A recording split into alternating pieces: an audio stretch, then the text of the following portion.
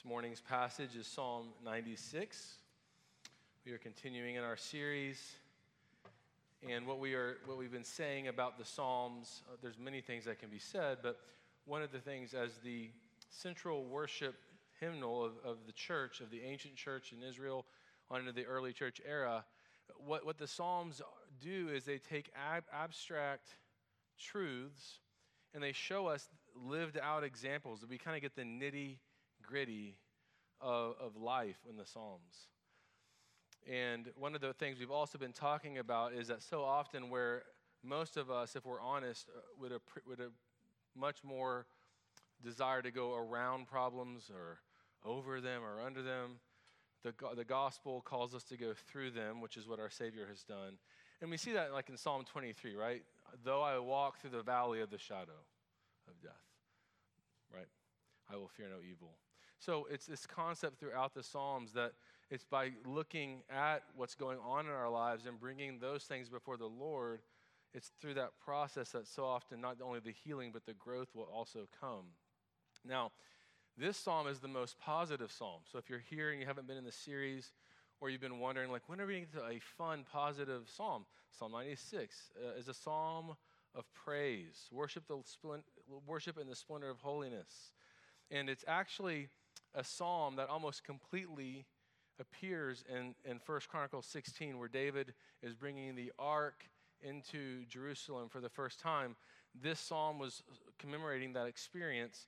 And so it's a huge picture of this kind of new reality that we have as we enter into the era of Christ, that we are now made to worship, and we can learn from this psalm how to do so. So let's read it. We're going to explore what it looks like to worship both corporately and privately, which can be so life-giving. So let's read it together. Oh, sing to the Lord a new song. Sing to the Lord, all the earth. Sing to the Lord, bless his name. Tell of his salvation from day to day. Declare his glory among the nations, his marvelous works among all the peoples. For great is the Lord and greatly to be praised. He is to be feared above all gods. For all the gods of the peoples are worthless idols. But the Lord made the heavens. Splendor and majesty are before him. Strength and beauty are in his sanctuary. Ascribe to the Lord, O families of the peoples. Ascribe to the Lord glory and strength. Ascribe to the Lord the glory due his name. Bring an offering and come into his courts. Worship the Lord in the splendor of holiness. Tremble before him, all the earth. Say among the nations, the Lord reigns. Yes, the world is established, it shall never be moved. He will judge the peoples with equity. Let the heavens be glad, and let the earth rejoice.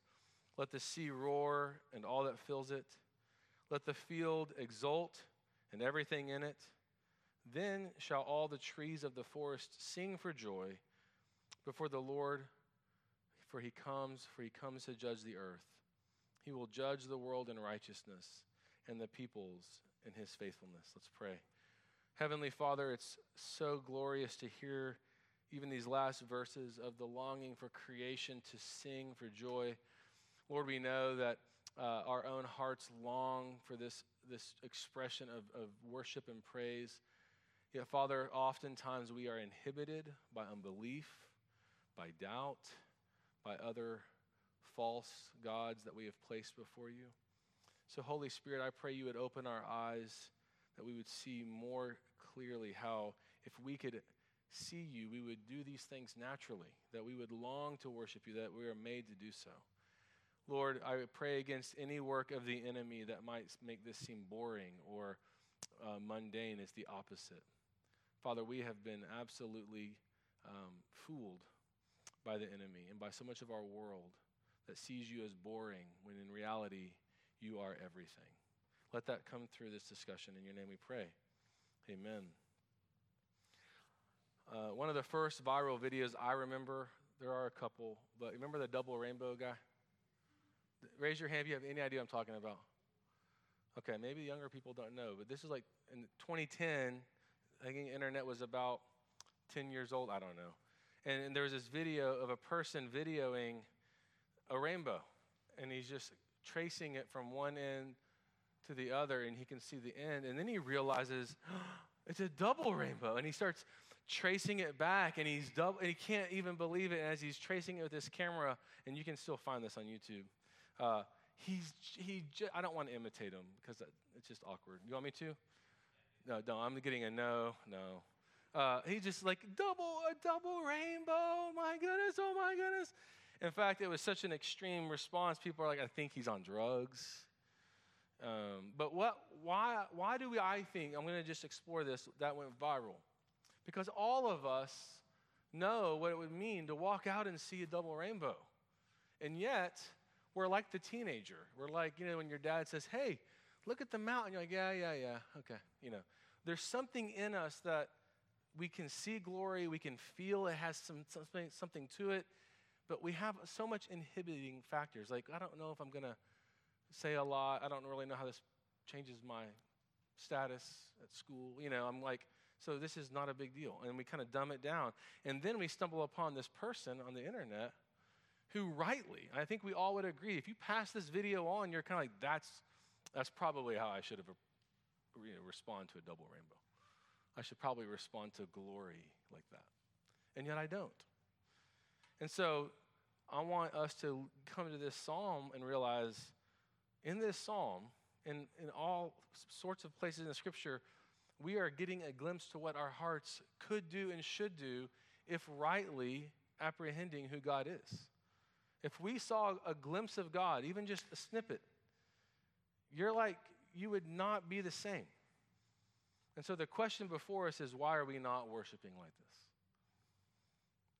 To turn that positively, I'll just say, when we study these, like Jonathan Edwards, I remember reading one of his accounts of his closeness to God and understanding the gospel and the beauty of Jesus. And he began to describe like the blueness of the sky.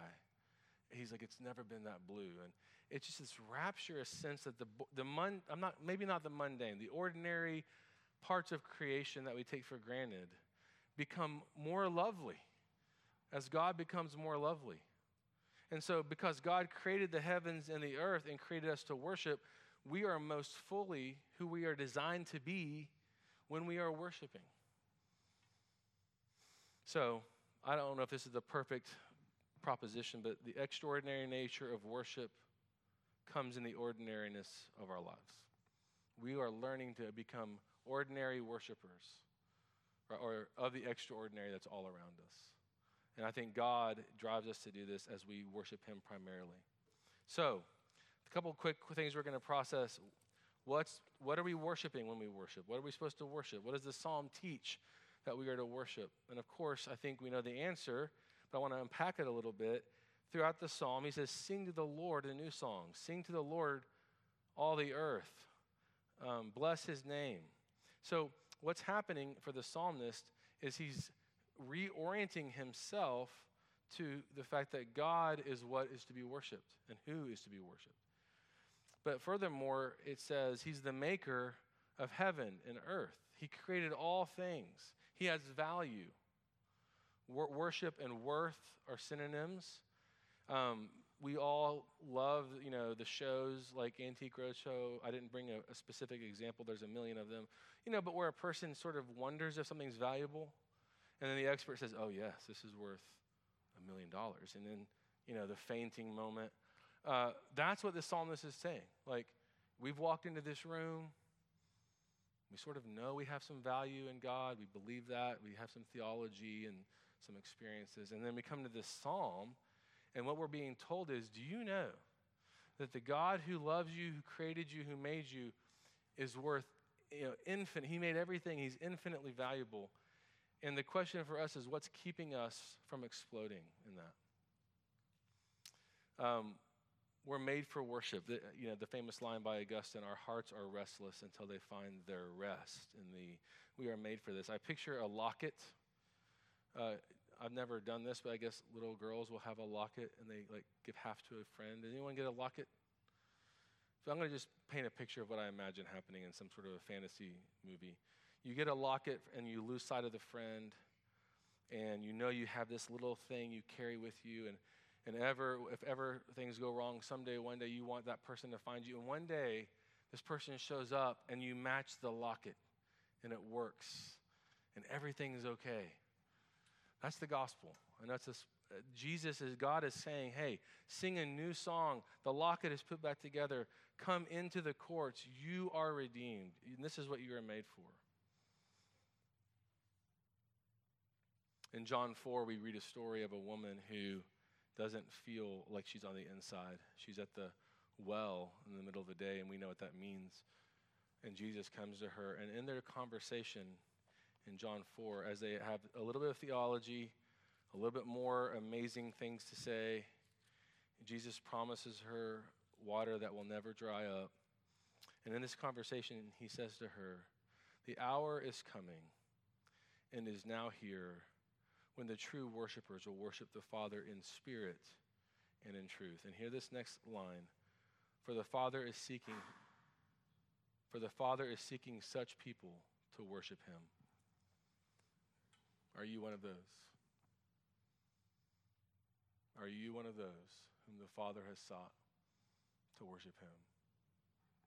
What gets in the way? Well, in our passage it says, for all the gods of the peoples are worthless idols. And so our hearts are, Calvin has said, idol factories because our hearts are worship factories. Our hearts are made to worship. And there's a quote from Dostoevsky, however you want to say it. I'm not Russian, but he says, so long as man remains free, he strives for nothing so incessantly and so painfully as to find someone to worship. None of you have a worship problem. Every one of us knows how to worship. We're made for it. We're excellent at it. The question is, whom are we worshiping? So rather than coming to this psalm and going, how do I become a better Christian? How do I become a better worshiper? The best thing we're looking at in point one is, how do I make sure what I worship is God? How do I get to this place where I would worship him? And so as we move into that, to answer that, I just want to talk about in point two, the why that we have. Now, I don't think it's wrong to suggest you worship God because he's God. And a lot of debates, a lot of arguments, a lot of people emphasize that. But the psalmist gives us reasons. He gives us all these ways. The God, he says, sing to the Lord a new song, tell of his salvation, declare his marvelous works, his glory. As I mentioned, he makes the heavens and the earth. I mean, when I was little, it was common to say, my dad can beat up your dad. Anyone ever say that? Like, why would you say that? Like, of course, no dad, I hope none of our dads would do that. But there's something in us that needs to know, like, the one I value is stronger, is more powerful. Right? He made the heavens and the earth. Another example is with art. The more I look at art, I went to the Prix de West at the Cowboy Hall of Fame, and one painting's like $5,000 and the next one's like 70, and they don't look different. What do you think the difference is? I would love someone to just shout an answer. Why would one painting be worth more than the other painting if they look roughly the same? The artist. We want to know the artist. There's a great Netflix show on forgery, and there's apparently like this auction house in New York that had been doing this for many, many years, and they came across a bunch of like Rothkos and some of the New York School of Artists, and they had been purchased in the mid-1900s, and then they popped back on the scene, and wealthy people are like, I want one, and they're paying full price, only to find out it was all forgery. And the whole thing just goes, it's a really fascinating documentary, but it's the same artwork. But everyone in this room would feel duped, wouldn't we? We need to know the artist. I want to know that Rothko painted that orange square. Have you ever seen a Rothko? They're really interesting. But we want to know who the artist is. And so the psalmist is saying, God created the heavens and the earth. He is the artist. He is the one that made you. He is the one who saves you. So why do we worship him? Because he is the only one worthy of worship. And we're made to do so. And so when we engage with him, we are most fully and wonderfully who we are supposed to be. Now, I want to draw your attention to the last three verses, and then we'll make some applications. Let the heavens be glad and the earth rejoice. Let the sea roar and all that fills it. Let the field exult and everything in it. Listen to this. Then shall all the trees of the forest sing for joy. That's like a C.S. Lewis book. And yet it's the Bible. Creation is made by God, and creation longs for God's return. And you know in Romans 8 how the creation groans and how it waits for the son, for the children of God, those that are being redeemed, to bring glory. That what we have in the picture of Psalm 96 is we are partnering with the Father in this incredible opportunity to worship Him and enjoy His creation. So it's not simply what we're doing on a Sunday morning, though it is, but it's all of our lives that are bringing worship to Him. We'll get more to that in a minute, but I want to just remind us of where this was first used. David is bringing the Ark of the Covenant into the city. Remember, David was anointed by Samuel, went through a long period of running from Saul. Saul finally dies, and the tribes, I don't want to say they elect, but they approve that he's their king. He's now moving things into Jerusalem, into the city of David, and he brings the ark in. And he uses like a really nice, brand new cart, an oxen cart, and it's coming in, and it tips. And this person named Uzzah decides to kind of steady the ark, and he's fried, just gone. And he's like smoking coming from his head. It's so sad. And David's furious. And so David's like, you know what? We're going to just set this thing over at Obed-Edom's house and let him deal with that and move on. I tried this God thing out. It didn't work. But then he finds out Obed-Edom is like flourishing, like having kids, and the fields are growing and things are going well. And he realizes, wait a minute, there might be something more to God than I realized. And that's the question before us, is who is your God? Is he just throw him on a cart, wheel him in, just check the boxes? You see, when David went back and studied, and it didn't take a lot, it's like right there pretty clearly in the first few books of the Bible, that the ark includes these poles, and that the priests are supposed to be carrying the ark. And God gives an incredible amount of discussion. And by the way, God's saying, I'm not in the thing. I'm above it, and I'm beyond it. And the ark is so much more valuable. But there was something about that moment that woke David up. And so the next time he brings in the ark, he does it a little bit differently. And the point we're getting at there is that God is far more powerful and far more glorious than you've ever imagined, and brings far more flourishing than you've ever dreamed of. There's not anything you've dreamed of that God can't outdo and would delight to do so. But he does get to tell us how he wants to be worshiped.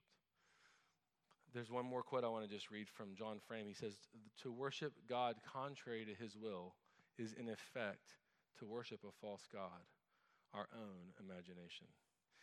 And I think that's our problem. When worship is boring, yeah, maybe we could pep up the music, we could pep up the sermon a little bit, maybe throw some colors on the wall, or maybe there's something going on in our own heart where we aren't seeing God correctly. So we come to our psalm and we read, sing to the Lord a new song. So in this last moment, these last few moments of the sermon, I want you to think about how do we engage worship? What would it look like? What is this new song that the psalmist speaks of?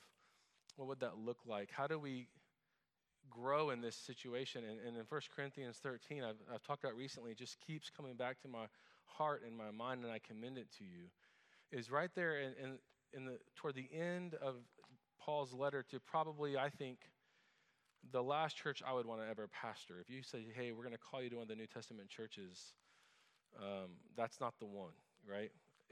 They first of all, it opens up with disputes about who they follow and what they believe, and they seem to be more, almost telling Paul what he should be believing and doing, but he has patience on them, and by the time he gets to chapter 13, he has this little paragraph, this little chapter that are used at weddings. I preached it at a wedding recently.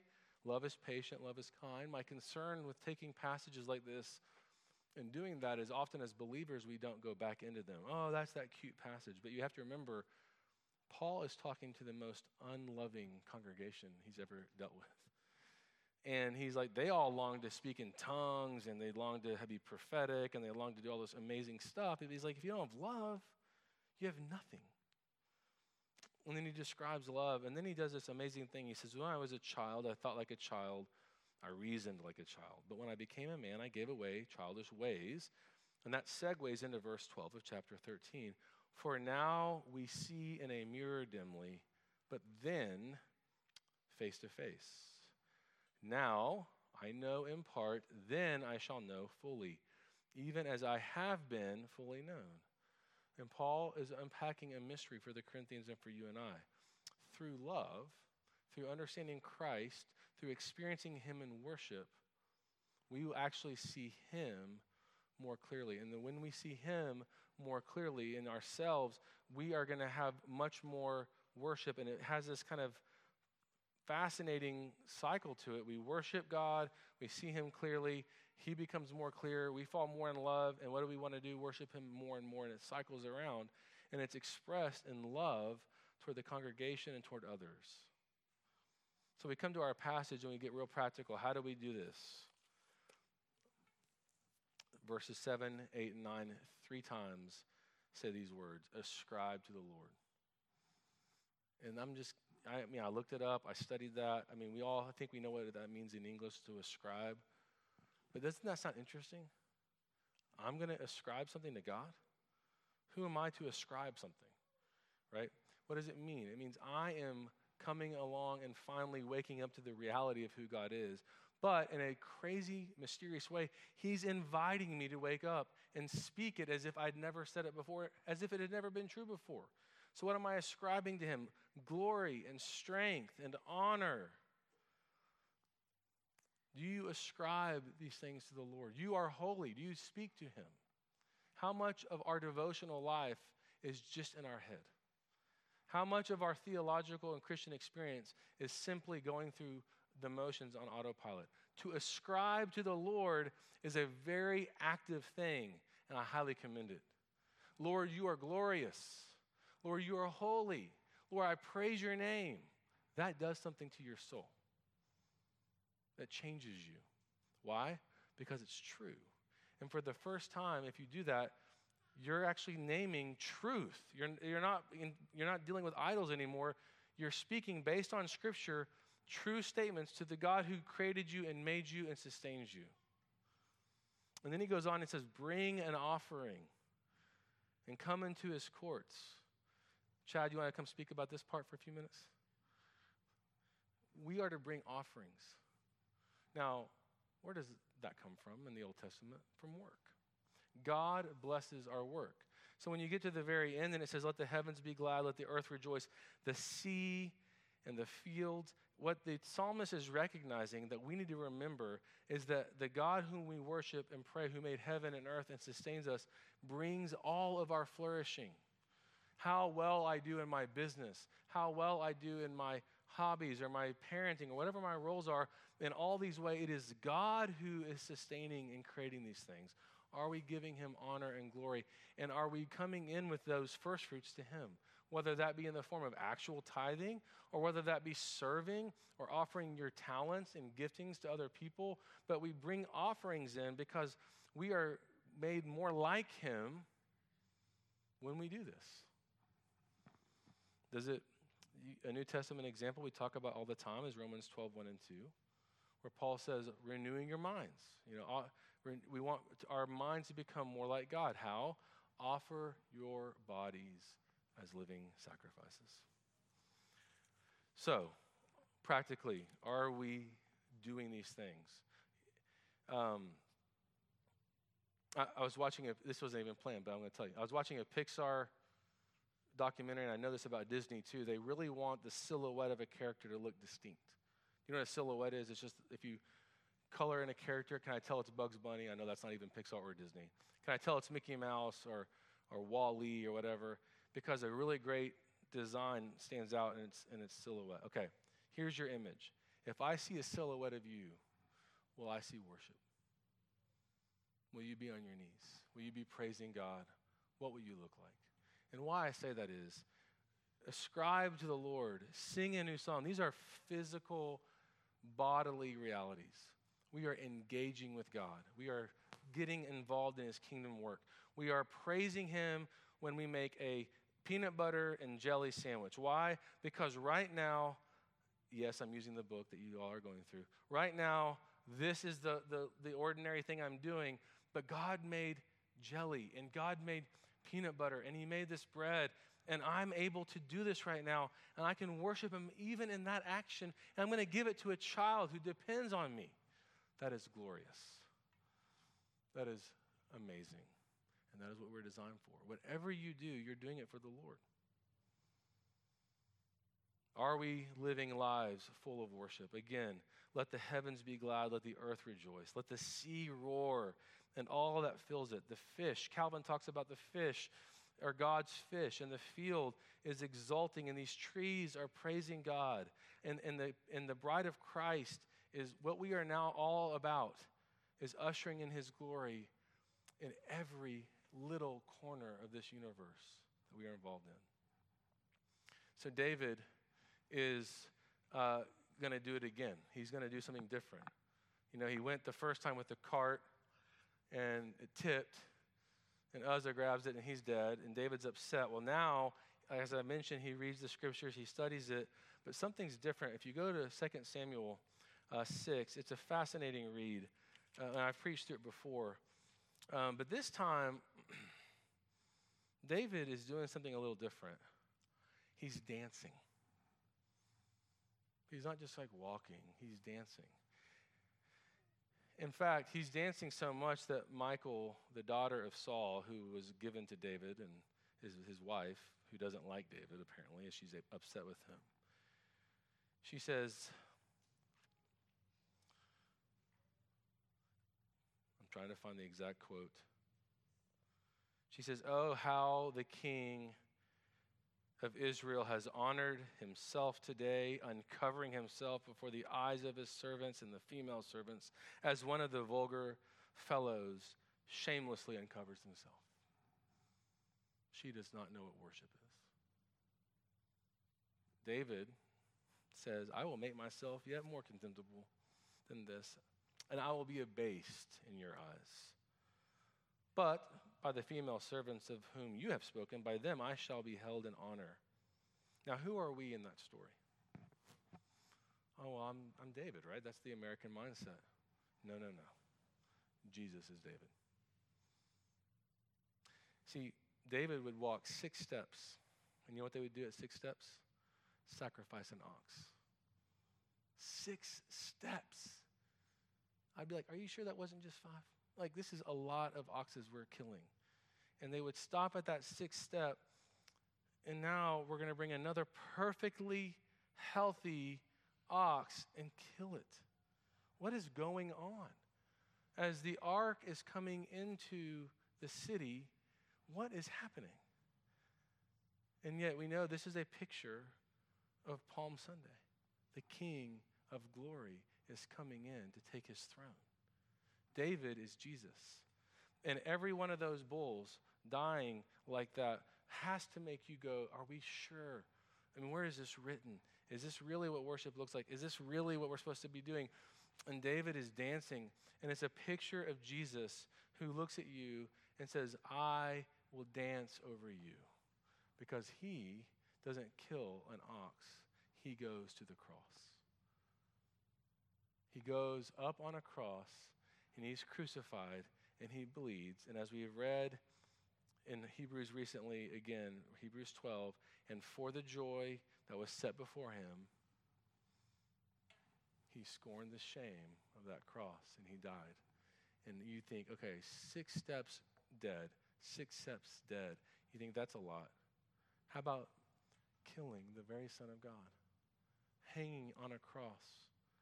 And it's because of what I have done. I, Ryan Baker, have created the sin, enough sin for that to happen. I am to blame for that crucifixion. Have you ever said those words in your worship? Lord Jesus, I'm to blame. Lord Jesus, my behavior took you to that cross. Or do you rescue yourself? Well, he's God. It didn't hurt. No, it hurt. It was excruciating. And if you were there and we're supposed to be there in our imaginations, it would bring you to your knees. And so part of our worship, as we see in this Psalm 96, is we realize that this new song in our mouth, this new praise we have, this new worship, all stems from the fact that we have been rescued, and we are now sons and daughters of the King once and for all. Begin to proclaim that. Sing that song. Ascribe to the Lord. Go to the scriptures and say, these things are true. They're true for me. And bring your offering, because we need the covering of the Lord. I encourage you guys, as you think about worship, to think about it this way. This is what you're designed for. There's not one moment of your day that's not to be worship. The question is just simply who? Who's the object of worship? And is it God? And if so, then in praise we do what we do. And if we have struggles of like, how is this mundane thing tied to that? Then I would love, let's have conversations about it. But Romans 12:1 and 2, our spiritual act of worship is offering our bodies as living sacrifices. As our minds are renewed in the gospel, and we begin to see everything we do as an opportunity to glorify him. And when we do that, it brings him glory, and it brings you glory and fulfillment at the same time. Nobody who's worshiping is ever going, this was boring. It's like the best of both worlds. When we're most fully who we're supposed to be, God is being glorified by what we do. I would also encourage us to think about how we come to church. There's the daily stuff we do, the private worship, living our lives, but we come in here and we go through all of these steps. Bring your whole self when you come. We want you here. And if not this church, any church, but pick the place you're going to worship and bring in your entire being to bear in that community. That's what you're called to do. And again, if it's not grace, I'm sad. We can have a conversation, but nobody should be like, well, I'm just going to hover. I'm going to just hover until the right one shows up. No, we are the bride of Christ. This is what we do. Wherever you select and God takes you, you pour in 100%. That is the gospel because of what Jesus has done for you. Let's pray. Heavenly Father, we give you praise that you have designed us for worship and you've paved the way for our worship through your Son. Father, teach us to not be like David the first go-around, but like David the second time. Teach us to dance and know that you are dancing over us, and we are celebrating with you over the salvation that you have given us, that we are free, that we are sinless, that we are pure. Lord, we know that we still sin. We know we have our old man still exists. We know that the enemy still accuses. We praise you, Jesus, that even then you are already interceding on our behalf from your throne. We thank you, Jesus, that your Spirit dwells in our hearts, applying all the benefits of our salvation. And thank you that at any moment and all times we can worship you with a pure conscience and a clean heart because of what you have done, Jesus. In your name we pray. Amen.